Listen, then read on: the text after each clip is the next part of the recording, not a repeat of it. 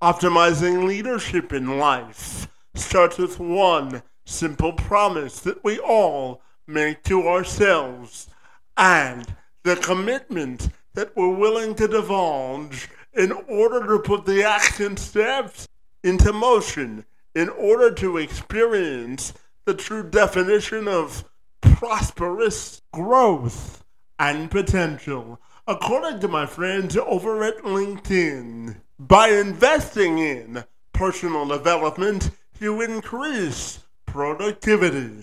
According to a recent study from the Association for Talent Development, it found that companies who offer a comprehensive training program have a 218% higher income per employee as opposed to those who don't have such programs.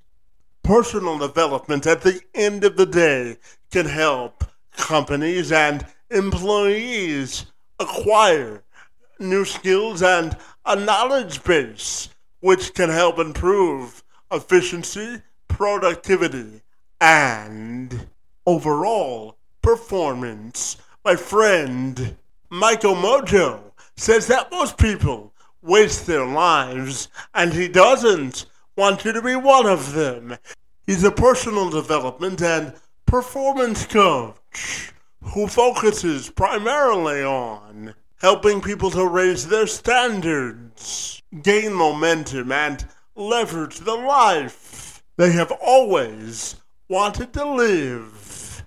He's worked with some of Australia's top rich listers, industry experts and leaders, athletes, business teams, and entrepreneurs. Michael has an unbelievable knack for bridging the gap between advanced sciences, human behaviors, personal development, and the mental performance fields, providing powerful tools and teachings that people can use on a regular basis to help them succeed at greater levels of life. And Mojo joined me this week to tell me more about how we can optimize every ounce out of life. I'm Kevin McShann. Let's have this conversation.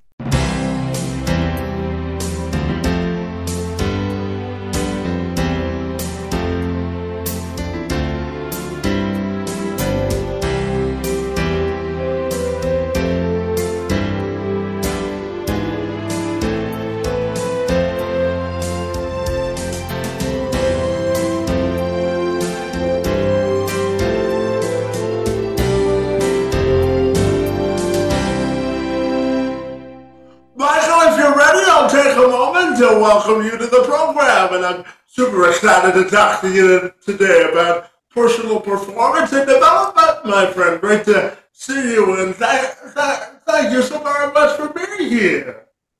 Thank you for having me.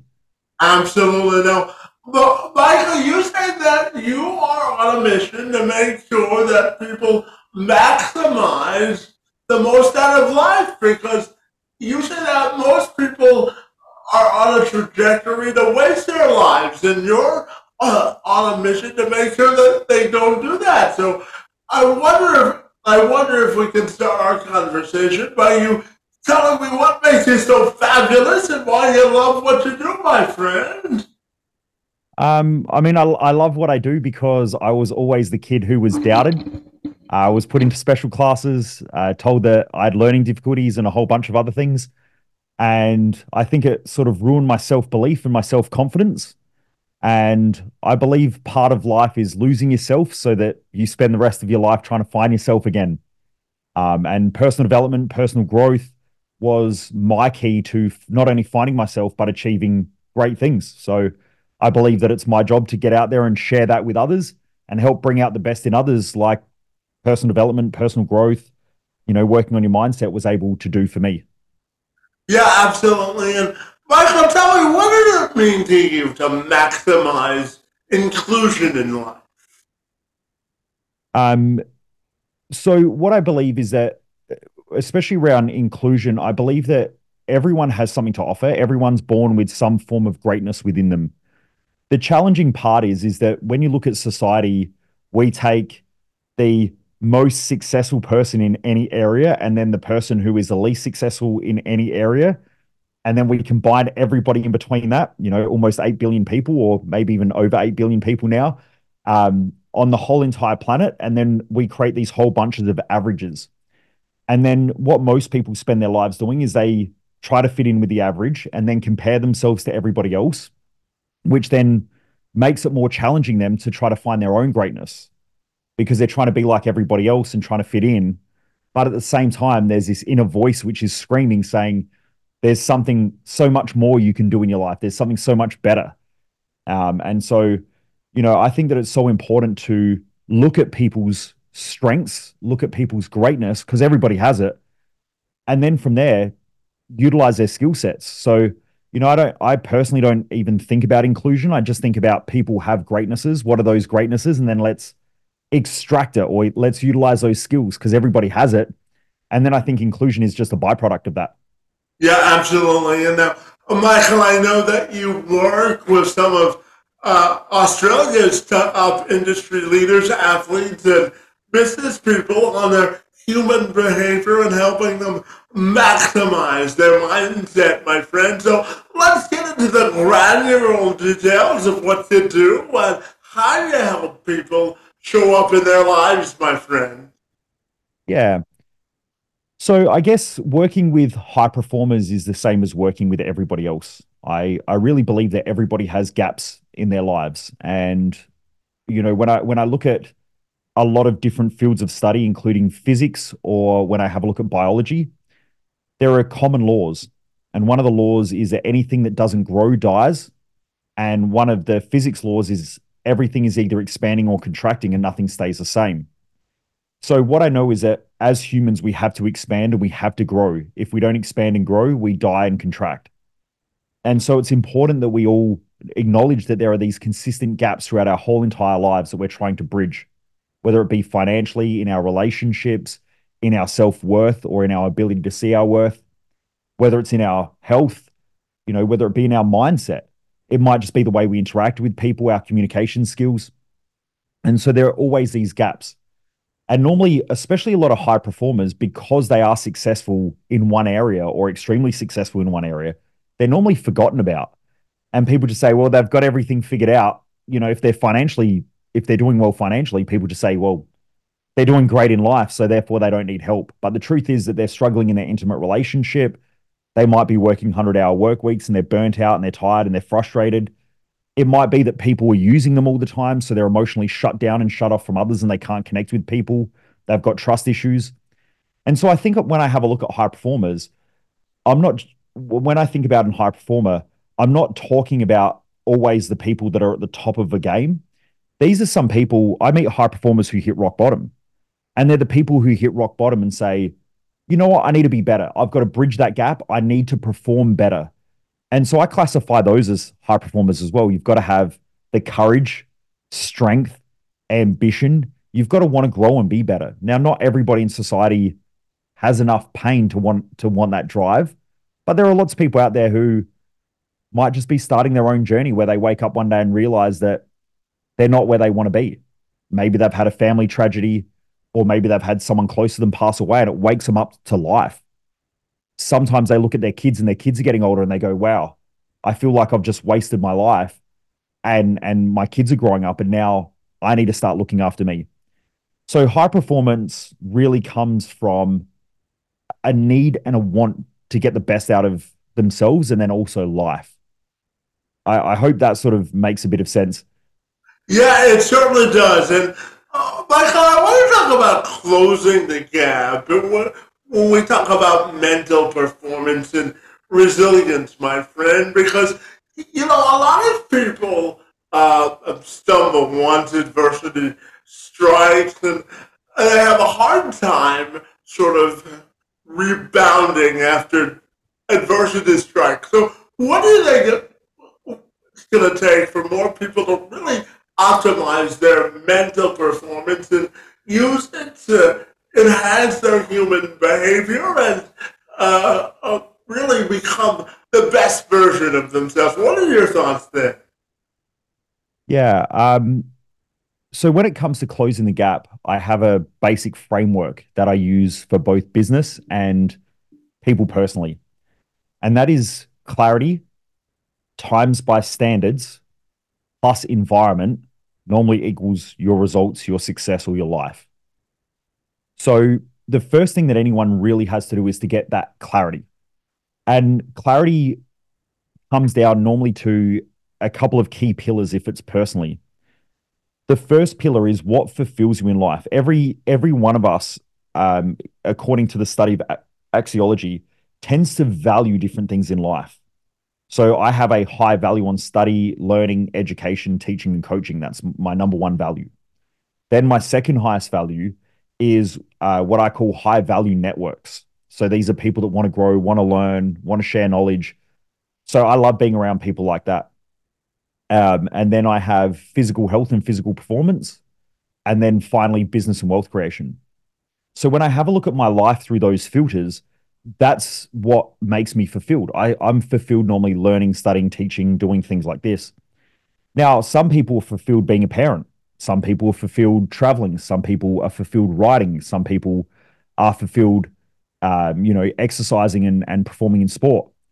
But every one of us has this unique value structure that makes us fulfilled. So we have to get clear on that in order to understand what actually fulfills us. Most people spend their life not knowing, and so they just try to figure it out by trial and error. But when you do that, you waste a lot of time, which then causes a lot of stress and frustration and can depreciate your self worth. So, pillar one is all about finding your fulfillment, and it comes through your values, your life purpose, and then your unique lifestyle balance.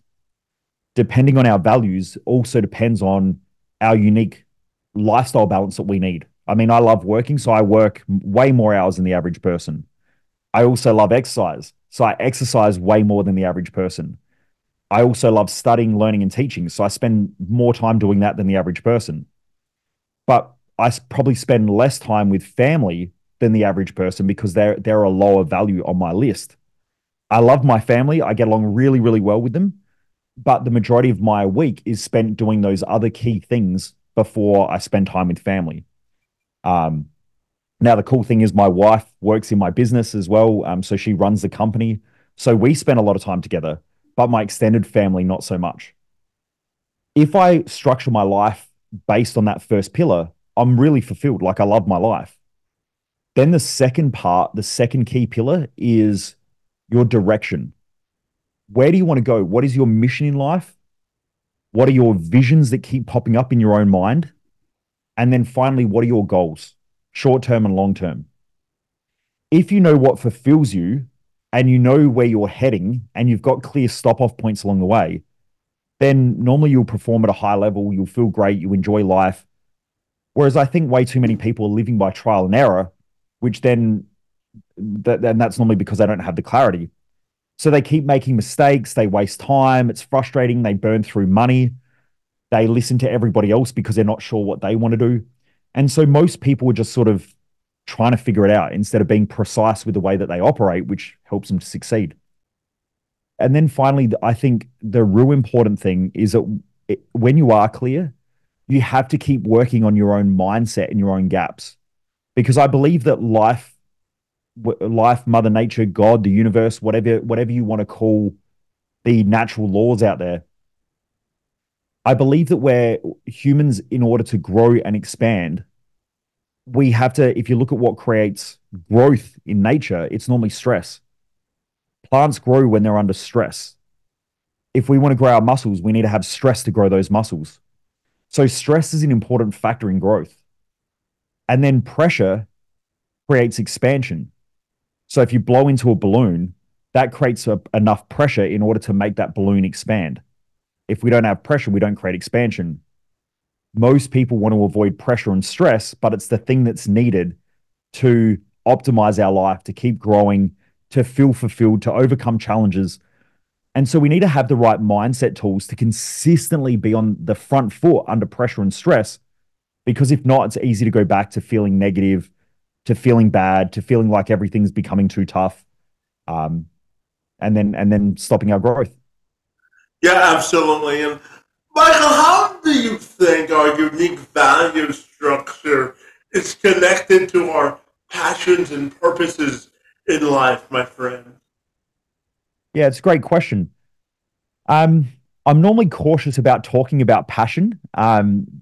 If you go back and you study the etymology, which is the history of the word passion means to suffer. And if you read great texts from people like Marcus Aurelius and the great philosophers, Epictetus, Plato, Aristotle, these great philosophers spoke about avoiding the passions. And that's because passion normally is a positive where we don't see the negatives to the positive. And so what that means is sometimes when people chase something that they're passionate about, it comes through this excitement, this enthusiasm, this rush to do something that supposedly is going to have more benefits in life. But the truth is that everything in nature and life has both positives and negatives, benefits and drawbacks. And so what I talk about is instead of following your passions, it's important to do what you love. Now, when we think about love, and this is also why the greatest philosophers and the greatest scientists in history have always said, love is the key. And that is because when we do what we love, it has both sides. It has both positives and negatives, advantages and disadvantages, benefits and drawbacks. And so, even a parent who has children, they know that their kids are both their dream and their nightmare, right? They create huge benefits in life, but they create huge challenges in life also. So, I prefer to talk about love than passion, um, just just for key understandings of old philosophies and great constructs, which I think help people navigate life more effectively. But when it comes to our values, in our value hierarchy, our highest value is where we are most fulfilled and also where we can take on the highest amount of stress and pressure, which in science is called eustress. So, eustress is beneficial stress. If a person lives their highest values, they can take on maximum stress and maximum pressure without feeling too overwhelmed or burnt out. So, therefore, they're going to maximize their growth. If you put someone in an environment where they're outside of their values, a small amount of stress and pressure will make them break. And that's why all of us really have to understand our values if we want to perform at our best. Yeah, Michael, I'm also curious to ask you about how do you think the emotions and behaviors of others around us and societal pressures can also affect our human behaviors and our personal emotions as well? That's a great question. Um, when I look at how the brain is structured, it supposedly based on the theory of evolution, the brain goes through growth phases, or it's gone through growth phases throughout history. Now, the first phase sometimes is called the crocodile brain, where it is a reactive part of the brain and it's very primitive. And so if you look at a crocodile, anytime something moves around it is snaps because it's either food or it's a predator. And so it's a survival response where it just reacts. Now, when we're living life where we're not in the right environment for an extended period of time, or maybe we've grown up in a dangerous area, we will find that or that humans find that they're in this survival response where things are either extremely bad or extremely good. But that creates a lot of volatilities. Then, as the brain has evolved, it developed a part of the brain which is sort of the emotional system. Now, sometimes it's called the monkey brain. That part of the brain is really important for fitting in, for safety and survival. So we go from being this independent crocodile type where supposedly through evolution we react to a survival response. Now it's all about fitting in. We've learned that if we fit in, we have a greater chance of survival. So in nature, if I'm alone in a forest, I don't know. It's hard to go to sleep because if I go to sleep, something might eat me or attack me. So if I have other people around me or other members around me of the same species, normally someone can stay awake and they can protect me and look after me, and then we can exchange these things. So that's the second stage of evolution, supposedly of the brain. The third stage is where a part of the brain called the prefrontal cortex or the executive center comes online. Now, it is shown that when we live our values and we're living by purpose, that this part of the brain is more effective, more efficient. We get more blood flow, more oxygen, and more glucose to that part of the brain. So it is on.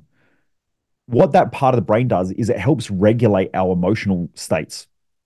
Now, when we're talking about fitting in is part of a response for safety and survival. We need it in order to feel protected and safe and secure.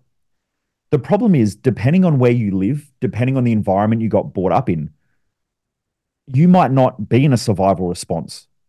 But now you're on Instagram or Facebook and you see people or you hear people that are achieving all these great things. And so now you start feeling insecure and you feel like you're not good enough. And so it brings up all these emotions and throws you back into a more primitive part of the brain where fitting in is so important, where you may actually self sabotage your goals, your dreams, and even your life to try to fit in. And this is why sometimes people for Instagram will do silly things where they kill themselves by doing something silly because they just need the attention. They just need the group or the tribe or whatever to say, wow, you're amazing. So I think as we evolve through different stages of our own lives, our goal is to first of all identify who we are, own who we are, live our purpose and serve our purpose, and then we become a leader. So then we actually start to lead the people who are in the tribe or the community. That's how you grow and that's how you excel through life. And that's also how you become more fulfilled. But when you're a leader still, you always get pressure from the group because the group want to do stuff that's best for the group, but it may also not be best for the group. Leadership is saying, even though you don't want to do this, we have to go this way because that's the best thing for everybody. Now, they might not realize it at first, but they'll realize it later. That's real leadership. So I think Yeah, fitting in is important, but it can also be a detriment to a person as well. yeah, absolutely. And Michael, the one thing you do, I'm fascinated to ask you about what fascinates you the most about the science behind human behavior, my friend. What fascinates you the most about the study of people? Um, that it's so different. It's never the same. It's um, my wife is an amazing individual, but I never get the same person every day. So it's always changing. And then when I look at the world, you've got 8 billion people, and things are changing every day. It can be very consistent, but also have its inconsistencies. So it, I don't. I find it really fascinating because humans are always changing. You know, we change our look and our appearance through aging, um, where we change our behaviors and our thoughts through challenges, through experience, and so I find it really fascinating.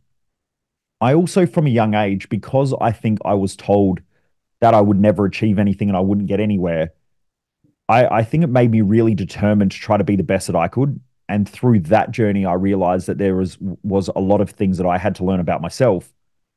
But also, I was excluded quite a lot from social circles when I was younger, which made me really study how to fit in and how to be part of those social circles. But in doing so, I realized that fitting in is can be at the detriment of the individual, and sometimes the individual can be at the detriment to the group. So I started learning and observing how people responded and behaved because I wanted to fit in.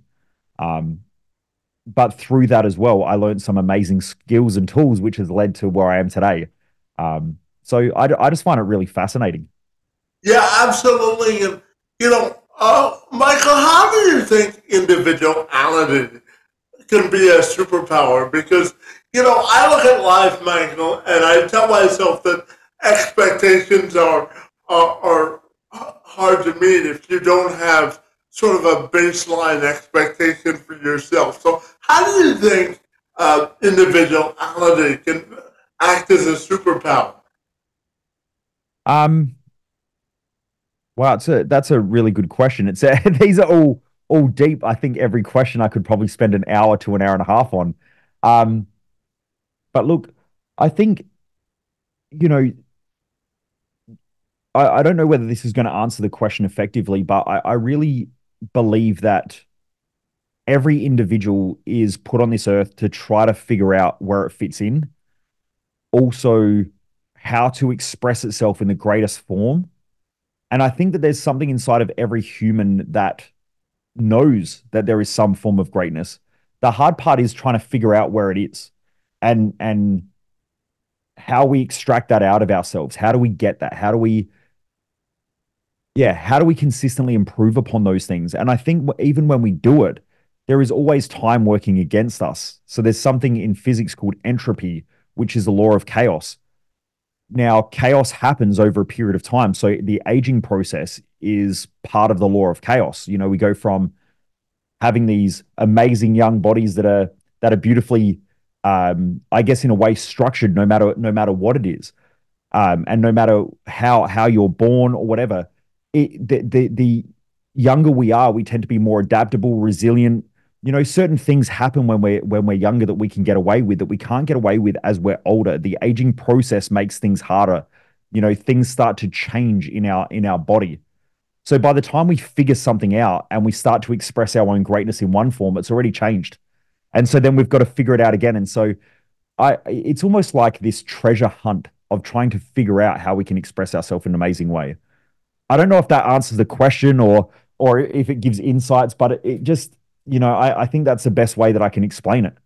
Yeah, absolutely. And to that point, Michael, I'm interested to follow up and ask you about your definition of the concept of empathy and how that applies to the field of human behavior. So, how do you think we can be more empathetic as a society, and how do you think it applies to the field of human behavior?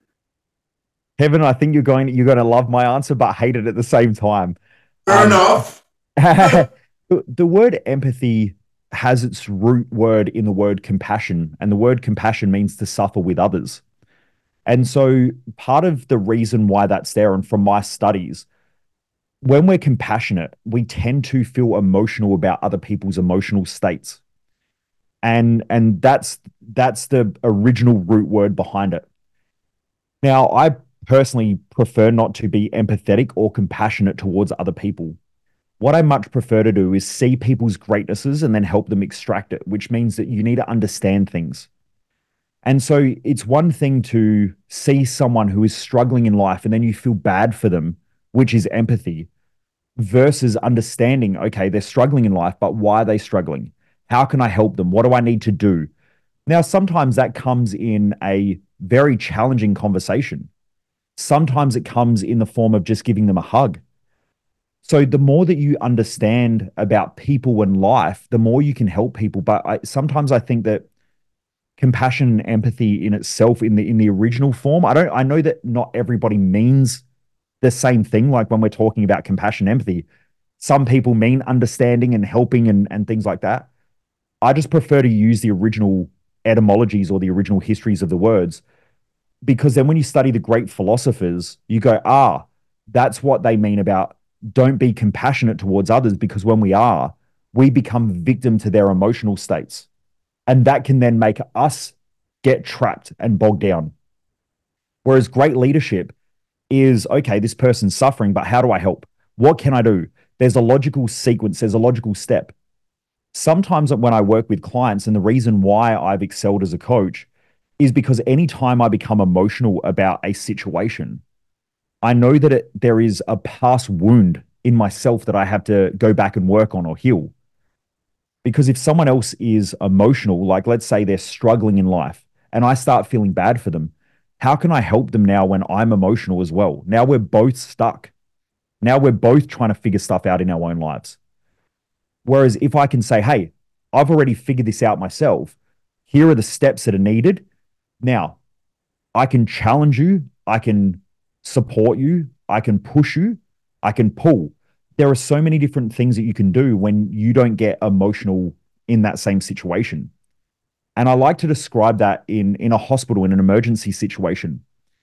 If every paramedic who rocked up to an emergency situation, if they got emotional about that situation, they would be dangerous. And a lot of people in the human behavior field are dangerous because they become emotional because they're trying to save everybody. They're trying to help everybody instead of realizing I don't help anybody. I don't save anybody. What I do is I help myself and I look after myself, and therefore I can now lead others on that path. It's up to them whether they want to do that work or whether they want the help. Sometimes you can help somebody as much as you want and they still don't change. So it's very important I believe, to understand people and understand that humans can grow through different reasons. We can grow through inspiration, we can grow through desperation, we can grow through pleasure, we can grow through pain. And sometimes pain is people's greatest motivator. You know, I used to try to help everybody all the time. And what I found was that most people didn't have enough pain to change or to do the work. Whereas some people have amazing goals and ambitions and they just want to work hard and get there.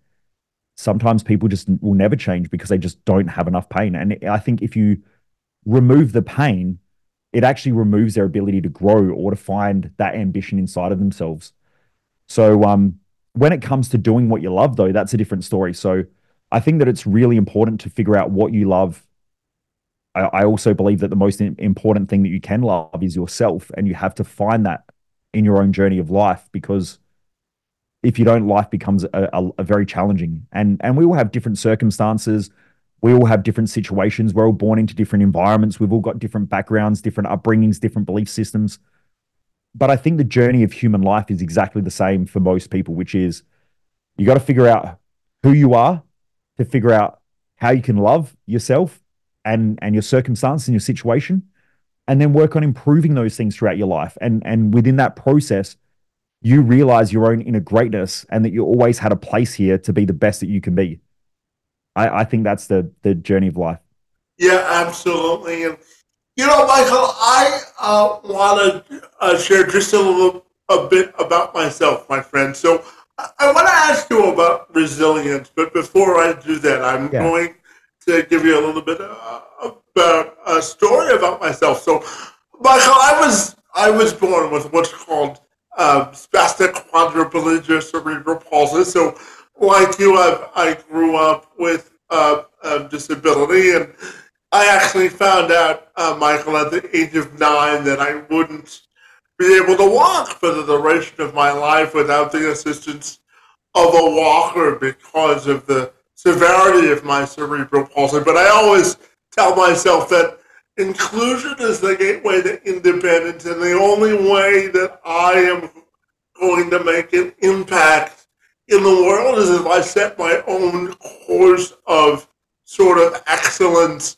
and allow other people to follow the path that I lead for myself in life. So I'm curious to ask you about your definition of resilience, and what do you think was your turning point of sort of difference that set you on a course in your life that you're proud to follow, my friend? What are your thoughts there?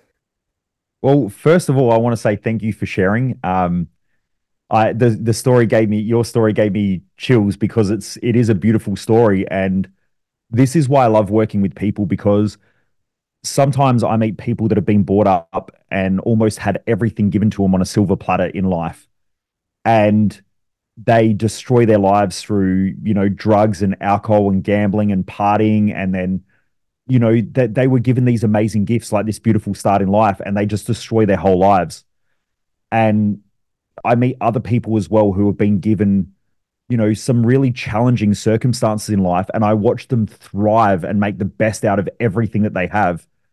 And that's why when I spoke about empathy before, that's why I don't get emotionally involved in people's situations, because I know that everybody is born for greatness, and it's people like yourself that I think make people question whether they are bringing the best out of themselves and are thriving in life. And it's such a beautiful story. So thank you for sharing. One of my favorite clients actually, that I've ever worked with, when I met her, she had a son who was born with quadriplegic cerebral palsy. So I know your I know the I won't say your situation, but I do I'm very aware of quadriplegic cerebral palsy through her and Mm-hmm. her son. And she is probably one of the most inspiring, inspirational, resilient people that I have ever met. And she changed my whole way of coaching. That's why I don't really put up with a lot of people's excuses because she had every excuse, yet she thrived. And so when I meet people who have all these great things and they still have all the excuses, it sort of frustrates me a little bit that they can't, get themselves out of easy situations. So thank you for sharing. Um, Yeah, go ahead. in response to your question, resilience really comes through again our vision, our mission, our values, our purpose. Those two key pillars that I went through, the fulfillment pillar and the direction pillar. I believe that if resilience really comes down to your value structure. So I'm very resilient when it comes to studying, learning, coaching. I have people ask me all the time, they're like, how do you do all these podcasts? Like, I probably do 2 or 3 a week. And how do you just talk? How do you not have notes? And I'm like, because I just love this stuff. I couldn't think of anything better. But if I gave that to someone else who doesn't like learning, doesn't like studying, doesn't like teaching, doesn't like coaching, they will put off doing one podcast for 2 years. But for me personally, myself and my wife don't have kids. And for us, that's just something that we haven't really even thought about. Because for us, it's just the thought of having children for me is very challenging and maybe a challenge that I'm not up for yet. Whereas some of my friends, they straight away they got out of school, got married, bang, had kids, and they love it. They love being parents. They love taking on that challenge of having kids running around the house and all the chaos and going to different functions with them. So different people are normally resilient depending on their value structures in life. But if you get them living too long outside of their values and without a mission and without a purpose and without the right mindset tools, their resilience tends to fall away.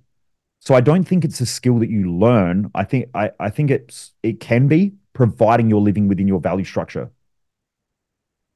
Yeah, absolutely. And, Michael, as you said, one of the tenets that I live my life by is that I don't have a lot of time for excuses because it's my belief that excuses are a deterrent to progress, my friend. And I want to share just one more story about myself. So, Michael, I graduated college in 2010, and I graduated college with a sports journalism degree, and I wanted to be a sports reporter originally. And when I went on interviews and went to apply for jobs, I was rejected out of college by uh, at least 10 news directors who looked at me and said, Kevin, you have a lot of passion and a lot of energy and enthusiasm for our business, but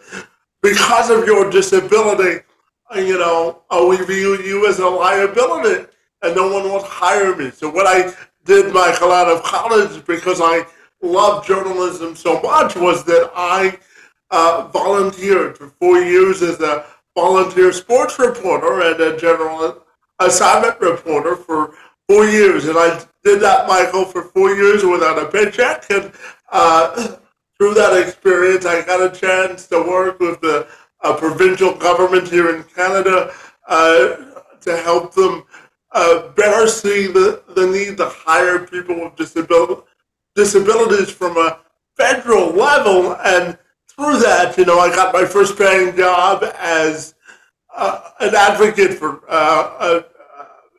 advocating for folks with disabilities seeking employment. So tell me about how we can help people eliminate sort of their limiting beliefs and coming up and generating with excuses because how can we eliminate excuses so that we can get to prosperity, my friend? What are your thoughts there? I think it's the same the same keys that I've mentioned, that really you have to be clear on the second pillar, which is your direction. Why do you want it? Why do you want to be there? What's the purpose behind it? You know, Kevin, when you shared your story just then, um, like you knew what you wanted to do. You wanted to be the sports reporter. You had a direction. So, you sort of got your mission. You've got a vision around what you want in the future, what that looks like. And then from there, you set goals and you were prepared to work at it. And you felt this internal drive to want to get there. I think what happens is that people, and also you mentioned something about excuses before and removing them. I think what happens is that people are unclear of what they want. So they try something and it doesn't work. And they go, well, that can't be the path. So I'll try something else. And then they try something else, which is completely different. And then they go, that's not the path. And then they keep changing what they want to do.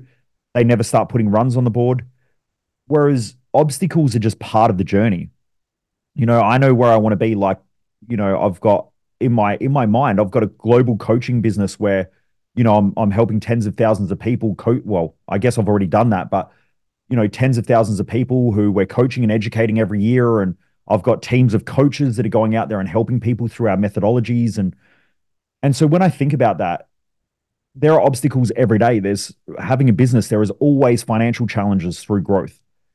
I speak to people on the phone every day who want to grow a business and they say, oh, I would love to do something, but I just don't have the money. That's a barrier and obstacle that's put in front of them to see if they actually want it enough. And if they don't overcome that first obstacle, they're not going to overcome the second and the third and the fourth. And financial problems are just part of business growth. So, whether you want to build $100,000 a year business, $1 million a year business, a 10 million or $100 million business, there is always cash flow problems on that journey. The numbers just get bigger. So if you can't overcome that hurdle at a small level, you can't get it at a big level. And I think people try to avoid the barrier and the obstacle by thinking that it's not supposed to be there and then trying something different because they think that there's going to be a path without those obstacles.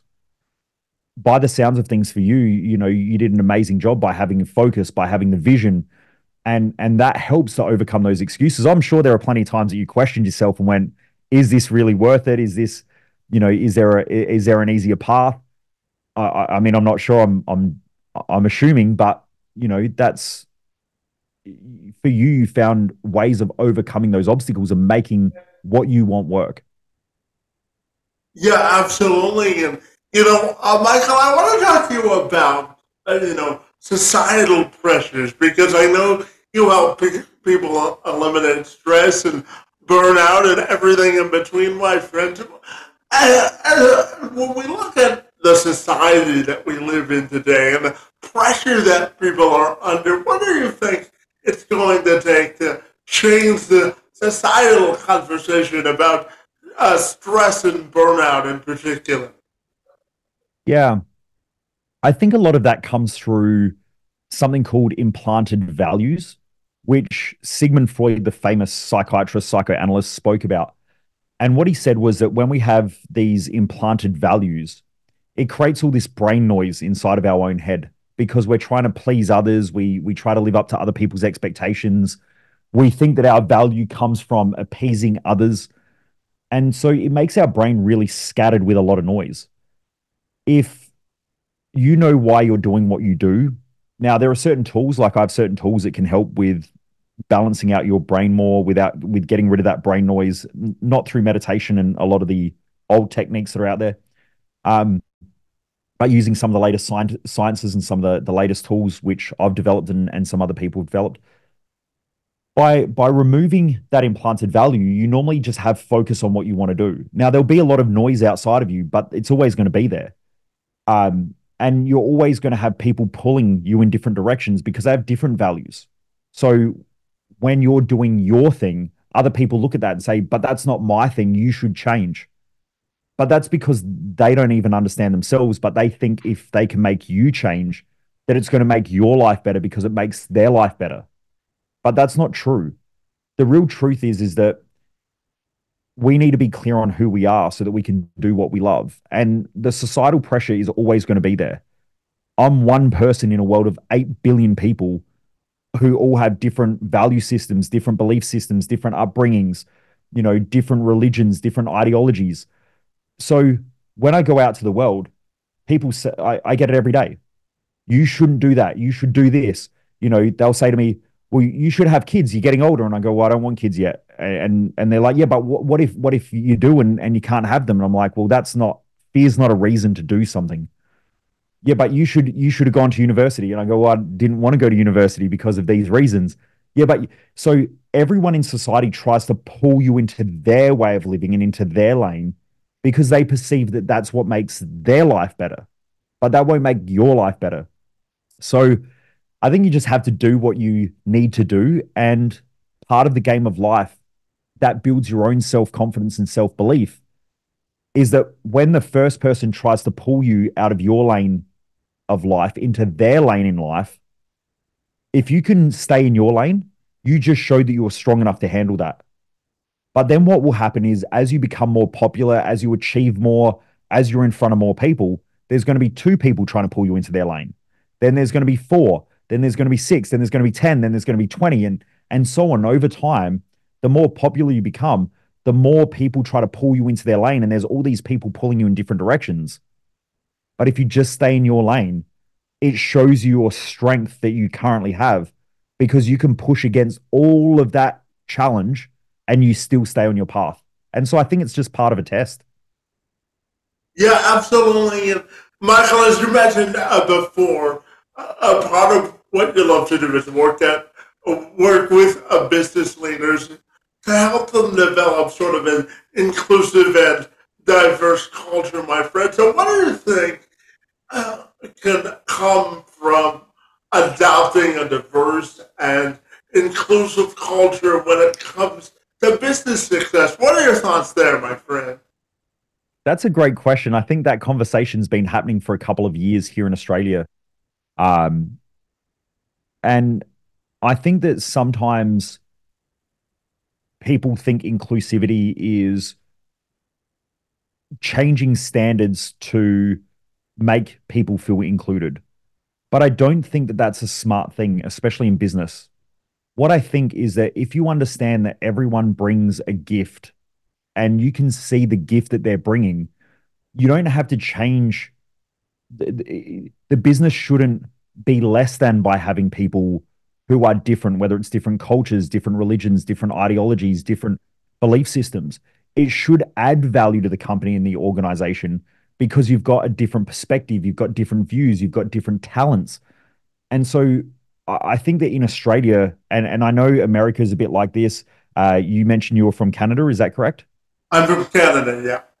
Yeah, I'm not sure if it's the same over there where, a lot of businesses are going, well, we need to hire X amount of females in this male dominated industry in order to be inclusive. I don't think that that's a benefit. I don't think it's beneficial hiring people on color or race or religion or anything. What I think is it's important to remove all of that stuff and not see people through even that lens. I think it's important to see people through the lens of their own greatness. And then it doesn't matter whether they're males, females, race, religion. You know, I don't like using the word disability because I've met plenty of people who are fully able mentally and physically who I would say are more disabled than some people that I've met who have, physical limitations or even some form of mental limitations. So I guess it really comes back down to viewing people through the lens of what is their greatness? What value do they add? What value can they bring to this culture? How can we become better as an organization, as a company, by having a difference of opinion, a difference of view, by having different people look in on the company and give their feedback? I think that sometimes that line can get skewed just by color or gender or race, which is it's always been part of the problem, right? Like I think excluding women from certain roles is just as stupid as including them just because they're women. I think that doesn't benefit anybody. It should just be remove gender completely and just go, what can this person bring? And see them as an individual. And I think the same thing through race and religion and all that. So I don't know if that's a good answer to the question, but that's just what I believe and what I've seen really works well. Yeah, absolutely. And, I'm going to combine this on my next question because they're related. So, Michael, I'm curious to ask you about breaking down stigmas in life that we uh, tend to have. And also, my friend, I'm also curious to ask you about the power of self reflection and whether you're a big believer in self reflection as well. What are your thoughts there? I think there's two questions there. I got to be careful not to cross over the answers. So the first one was around, was it breaking down stigma? Stigma and mental health, yeah, and the progress that Yeah. we've made, yeah. Um, Look, I think the stigma, especially around mental health, is exacerbated by a few different reasons. I think the fact that people talk about the stigma of mental health actually makes it stigmatizing. So I don't tend to talk about that there is any stigma with mental health. It's just, I believe that we all have problems, we all have challenges, we all have things that we need to improve upon. There is no real good or bad things. There is, because sometimes bad things that happen to us can actually lead us to good situations or good things. Mm-hmm. Sometimes good things lead us to bad situations and bad things. So, over a lifetime, I'm not sure whether we know whether things are good or bad in the moment. It's just, in hindsight, we can look back and see. What I think is that there shouldn't even be really a conversation around the stigmatizing stuff. It should just be right. If you're not getting what you want out of life, then there has to be some challenges that are going on, either through your actions, your emotions, or your thoughts. If we can change your thoughts, we can change your emotions. If we can change emotions, we can change your actions. Now, actions normally reinforce our thinking, so it creates this feedback loop. So why don't we just all focus on growth, right? Growth should be the conversation. How do we grow? How do we better ourselves? How can we be the best that we can be in life? Then I think it removes that conversation. Um, yeah. Does that answer that question? Yeah, absolutely, yeah. Yeah. And then the second question that you had was, could I get you to repeat it, Kevin? Yeah, I was just curious to ask you about the power of self reflection and whether you believed in self reflection or not. I think self reflection and future reflection is so beneficial. I think at the end of every day, or there needs to be two things that happen if you want to live a great life. The first thing is you reflect upon your day and see the things that you did well and also the things that you can improve upon. That way, the reflection creates the awareness. Without awareness, we can't change. So we have to become aware by taking time every day. Pardon, I normally prefer at nighttime where you can sit back and reflect upon your day, whether it's through a journal or whether it's just through lying in bed and thinking about it. You're becoming more aware of the amazing stuff that you already have in life.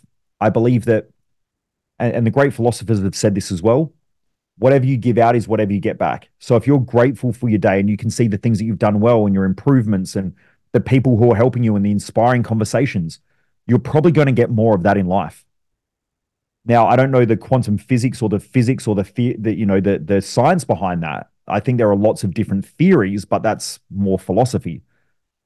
Um, the other thing is that we want to start thinking about our future and then where we need to get to, so we can start to acknowledge that there is some area of growth there that we need to grow into, and that's going to be an important phase as well. I was just listening to a podcast episode only a week ago, and it was about a guy talking about Jeff Bezos. And what he said is that Jeff Bezos, one of the richest people on the planet, wakes up every day and he spends the first hour thinking and doing creative stuff that gets his mind into this future state where he can start to think about his future and his goals and his ambitions and his dreams. I think that having those times and not just being busy for the sake of being busy is so essential to live a great life. Yeah, absolutely. And Michael, I've got two questions left, and I wanted to start by asking you about the idea of enjoying the journey of life and really making sure that you make contributions that are meaningful to you. So, why do you think it's important for people to enjoy the journey that we call life, my friend? Well, depends on your belief system, but whatever the belief structure is about life, whether you believe in Mother Nature, God, the universe, or many gods, it, I think that there is either whether we believe that we're just here for this life and then it's all over and done with, or whether we believe that there is a heaven or something else that happens after death. Either way, we're here in this form for this life, and one day it's not going to be there anymore. And so I believe that it is important to make sure that every day we're stacking the growth of or stacking the enjoyment or the benefits of life. Now, I don't believe that life has to be enjoyable by having fun. I think that life has to be enjoyable where you can sit back and go, wow, this week was extremely challenging. But you know what? We solved the problem, we got over it, and what a great week. Versus looking back at the week and going, wow, that was so stressful. I hope that next week's not like that. Life is so tough. It's just the conversation that we have in our own mind about the journey of life that I think makes it worthwhile. And so, from what I've seen, I've worked with tens of thousands of people. Some people have great lives, yet they hate their life, and some people wish that they were dead. And then I've met other people who have the most horrific lives that you can possibly imagine, and to them, their life is like the most amazing story and journey that's ever happened because of all the challenges and the adversities. And so I think it really depends on our own perception that we keep reinforcing day by day, moment by moment. Um, Something that I learned a little while ago through something that I was watching was somebody said that every time something negative happens, just say good. And that was a game changer for me. My staff come to me and they go, "Oh, this happened," and it's they're all stressed out, and I go, "Good, now we can fix it." And they're like, "Oh," and you watch the stress just relieve from themselves because it's good, right? If we fix a problem, then we're progressing, we're moving forward. And I think that it's just a state of mind that really perceives whether life is fulfilling, unfulfilling, worthwhile, not worthwhile, good, bad, positive, negative. I think that it's just important to keep reinforcing how great life is. Like I think that it's Kevin, I think that it's mind blowing that when I have a look at the complexities of a single human life, it is mind blowing. When you study a little bit of biology, a little bit of physics, a little bit of chemistry, you go, it is literally impossible for human life to exist. It is impossible. Yet we're here. So it's just to me that is so mind blowing. And then I do something great, which is every now and again I walk outside and I look up at the sky and I just see this darkness with all of these little lights everywhere, the stars, and you look up and you just go, wow, that in itself is just mind blowing that there could be this thing that's so big and vast that we don't even know what it really is and how to understand it and how big it is and where it goes. There's all these different theories, but we don't really know. To me, I look at that and I go, wow, how can life not be phenomenal and not be amazing? Yeah, life to me is an opportunity to make a difference each and every day. So I agree with you there, Michael. And my final question for you this morning has to do with your own personal and professional legacy, my friend, and how you want that to be defined. Um, it's another great question. I could have an answer for this for the next hour, but look, I don't really worry too much about my legacy. I think I used to, but your legacy is something that happens after you die. And when I'm not here, I'm not responsible for that. I can't, I don't, what people think of me is what they think of me. All I can do is the best with the resources that I have. Sometimes I make good decisions, sometimes I make bad decisions. But, like if I could make people think a certain way about me and about my life, which I can't. Um, but what I would say is like the purpose of my life is to help people perform better in life and business. And I really value the idea of living a life that's purposeful and meaningful to each and every person. Part of my story was when I was around 19 to 20, my best friend's 3-year-old niece was killed in a car accident. And, watching a little coffin going into the ground, realizing that life can just be taken away just like that. really made me understand the importance of actually enjoying life in a way where I feel fulfilled, and if I can help other people find that fulfillment in their own life as well, I think I've lived a purposeful life. Yeah, absolutely. And finally, Michael, tell me if people want to get connected with you, my friend, what's the best and most effective way they can do that? Yeah, if they go to Michael Mojo, which is Michael, Mojo, Mojo.com. My website's there. You can check out, what I do, how I do things, programs that I have, that we've got stuff from online where we have people from all around the world. We run live events, seminars. I've got a podcast called The Underestimated Entrepreneur. Or they can reach out to me on any of my social media as well. If they just type in Michael Mojo on any of the social media platforms, it'll probably pop up with my page. So yeah, follow along, check out what I do. If anyone's got any questions, they can reach out. Instagram's normally the best place to get me. But yeah, that's yeah, you'll find me if you want to find me. I guess you can go to Google as well and type in my name and it will come up. Absolutely. Well, my friend, I have to tell you that we had extended and lengthy conversation about a lot of interesting and important topics, my friend. I want to thank you for your work in personal development because you've really moved the needle of progress forward in so many ways, my friend. You should be commended for the work that you've done and continue to do. And I'm glad that you carved out some time to chat with me about how you're advancing the world forward, my friend. So I want to tell you to keep up the good work and keep inspiring people to reach for their own definition of greatness, my friend. And I want to thank you for engaging in conversation with me. It's most appreciated.